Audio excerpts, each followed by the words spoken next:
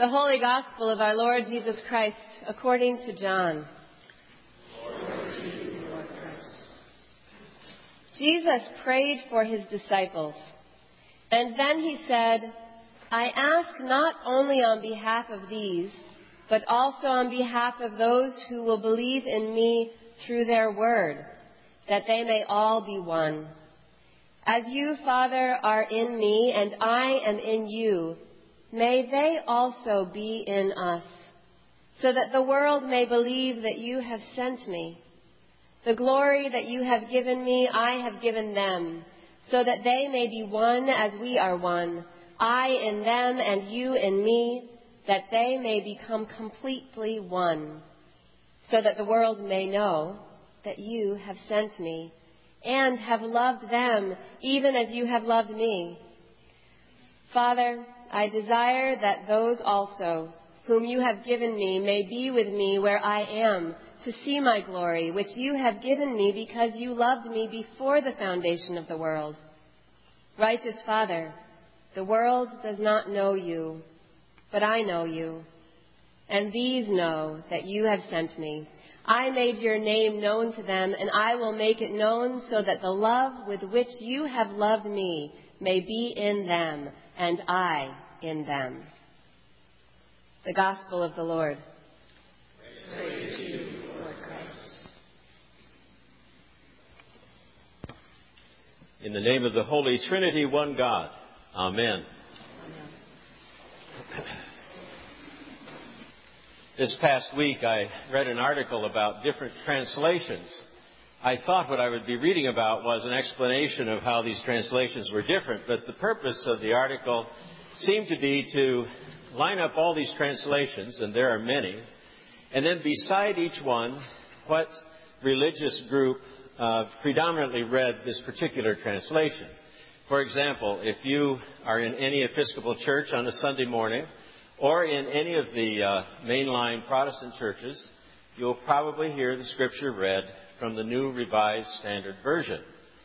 And if you are in what the author called centrist evangelical churches, you might hear the Scripture read from the New International Version. And he went on to describe all of these different relationships between the various translations and the various denominations. And then he said, how terrible it is that we divide ourselves even about how we look at Scripture. We are so tribal. All of that tribalism divides us. And I think he's absolutely right. We tend to be tribal. Now, we see that in so many ways, I think, today. Perhaps it's most obvious in the Middle East with the tribalism that has arisen there and the conflict between Shia and Sunni Muslims. But it was also a reality in the bloody history of the Reformation on the continent and the English Reformation. I'll never forget, after seminary, I was watching Catholic television. I didn't really realize I was watching it. It was a documentary about the English martyrs. And I was trying to think, I hadn't heard of any of these Anglican martyrs before. That's because they're all Catholics who were burned at the stake. So there's a great history of it in the church, but it's also present in society today. We know that tribalism is what seems to be infesting our political life, and not just here, but also in Europe. We see tribalism sometimes in the church as well. And we see it certainly within our own Anglican communion. It's so unfortunate that we line ourselves up according to our tribe. One definition of tribalism is a strong in-group loyalty. Loyalty in and of itself is not a problem. But when loyalty becomes exclusive, when you have to be one of us or else you're out, that is tribalism, and I think it's a sin. Well, the gospel that we have today talks a lot about unity. At one point, in preparation for the sermon, I thought, maybe I should try to diagram the sentences that are in this Scripture, because it seems like the words just roll over, one over the other. And I think that what I finally came to with that was that John wanted to just make it very clear about us being in Him, Him being in God, God being in us, Jesus in us, we in Him. It was just as much as He could possibly put in to show that we are a part of God. We are also a part of the Christian church throughout the centuries. Listen to this opening sentence from that passage, which is probably the clearest. I ask not only on behalf of these, but also on behalf of those who will believe in me through their word, that they may all be one. This is unity that is grounded in the love of God and love of neighbor, love of one another, especially in the church. So Jesus prays for His disciples. This is not a sermon that Jesus is giving, but rather it is what's called the high priestly prayer of Jesus. And it takes up the entire 17th chapter of John. And He's praying this just before He leaves after the Last Supper and proceeds to go down across the Hebron Valley into the garden, where He will be betrayed and arrested. In other words, these are the last words that are in Jesus' mind before He's handed over to the authorities. So these are very important words. And it's interesting that His focus at that particular time was on one thing. It was on unity. Unity of all those who would be left behind, first of all, but much more than that also. I think one of the things that's very hard for us to understand is that from time to time in Scripture, we are invited to transcend time and space. We're invited to go beyond all of that, beyond this material life that we know, where we can touch things, we can experience things with our five senses. And we're invited to go beyond that, to see that there's a reality that is more than that. And that's what this prayer is about. It's about the disciples, Jesus praying for them. But it's also about all of us who would come after, who are receiving the witness of those disciples, the disciples after them, the disciples after them, and finally us. I've often said I think it's a miracle that we are all here on a Sunday morning. You know, why would people get up on a beautiful day, not read the New York Times or the Boston Globe, have that cup of coffee, but rather come into church? And it's because of the witness of those who have gone before us. And Jesus' prayer says that all of us are one. Those first disciples, the ones that came after, the ones that are here today, and the ones who will come after us. We are all one right now. Not something in the past, not something in the future, but from God's perspective, right now. That is a blessing that's been given to the church, this blessing of unity. There's another problem with this, however. We still have free will. So while Jesus has prayed us into unity, we must choose if we're going to live into unity. I had an experience a number of years ago when I was a layperson. I was a member of a vestry. And in this congregation, suddenly there was this conflict that boiled up about the rector. And I was in the part of the vestry that was in favor of the rector staying and couldn't understand why everybody was so upset.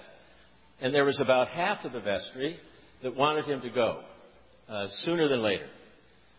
We all thought we were right. In fact, we really thought we were righteous.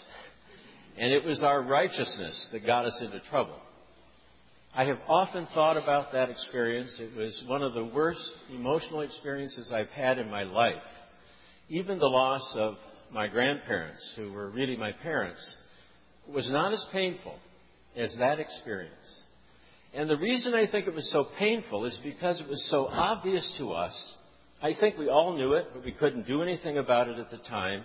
But it was so obvious that we were not obeying Jesus.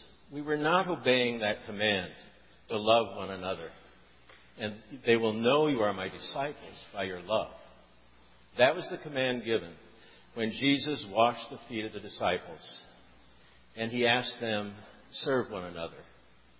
We were not serving one another. We were not loving one another. We were living in sin. Well, it was years later that I found out that one man who was very prominent on the other side of that great disagreement died while changing the tire of his son's bike. And his son was there, saw him die. And I'm convinced that he died because of the stress that we had all gone through with that great church fight. I don't know that we learned anything out of that. I know that congregation today is healthy. They've come way beyond that. And I think they understand what it is to love one another, to be a good witness in the world. And I know that I've confessed the sin that I participated in that many times. We are called to love one another, to live in unity with one another. I think that is so important for us. Now, while this passage, I think, has important implications for the church, for local congregations, I think it also has important implications for Christian ecumenism. I used to be very troubled by the fact that the body of Christ is divided up into all these different denominations. But I've come to believe that it really is a good thing in some ways. I don't think that the heart of Christ is quite as broken over that as the fact that we sometimes fall into tribalism. And we do not accept that someone else who reads Scripture differently or has a different theology or perhaps has a different understanding of how to live the Christian life, that we can't accept them because they don't come up to our standard, the standard we have for our tribe. But recently I've come to believe that the goodness that can come out of all of these denominations is not unlike these pictures you might have seen. I have one in my office, although it's not hung because I'm about to move out. But it's a picture that was, the original was hung at General Convention in 2000. And it's the face of Christ, but when you get up close, you'll find that there are all these individual faces that are in that mosaic. And I think that's what the denominations are. I think we're all a piece in the mosaic that is the body of Christ. And when we're at our best, we get to know each other and we start to appreciate one another and the distinction that we are as a denomination. And I think that the Episcopal Church and the Anglican Communion has something in particular to offer as a denomination. I believe we are a wonderful bridge between Catholicism and Protestantism. We are the people of the middle way. We take some from each and say, that can be good. But I think it's very important for us to see that Jesus' vision for the church, for the body of Christ, was one of unity. It was not one of tribalism. In a few moments, we have the opportunity to participate in the baptism of Colin Edward Clark. I think it's important for us to remember that our unity as the body of Christ is based in our baptism. One of the things that I've been a bit amazed at is that these different denominations can accept the baptism of another denomination. That's true if someone's baptized in the Methodist Church. They can become an Episcopalian and don't have to be rebaptized. I think that's also true for the Roman Catholics. What most of the denominations will say is that we recognize anyone baptized in the name of the Trinity. So when we're baptized, we are not baptized into the Methodist Church, the Episcopal Church, or the Lutheran Church. We're baptized as Christians, a part of the body of Christ. So this morning, when we baptize Colin is being baptized in Christ's one holy, Catholic, apostolic church, just like we say in the Creed. He is a part of something much greater than just one denomination. He is a part of the mosaic, part of the body of Christ, part of the expression of the love of God. And I pray that when we see him baptized, we will remember that we are all called to unity in Christ. Amen.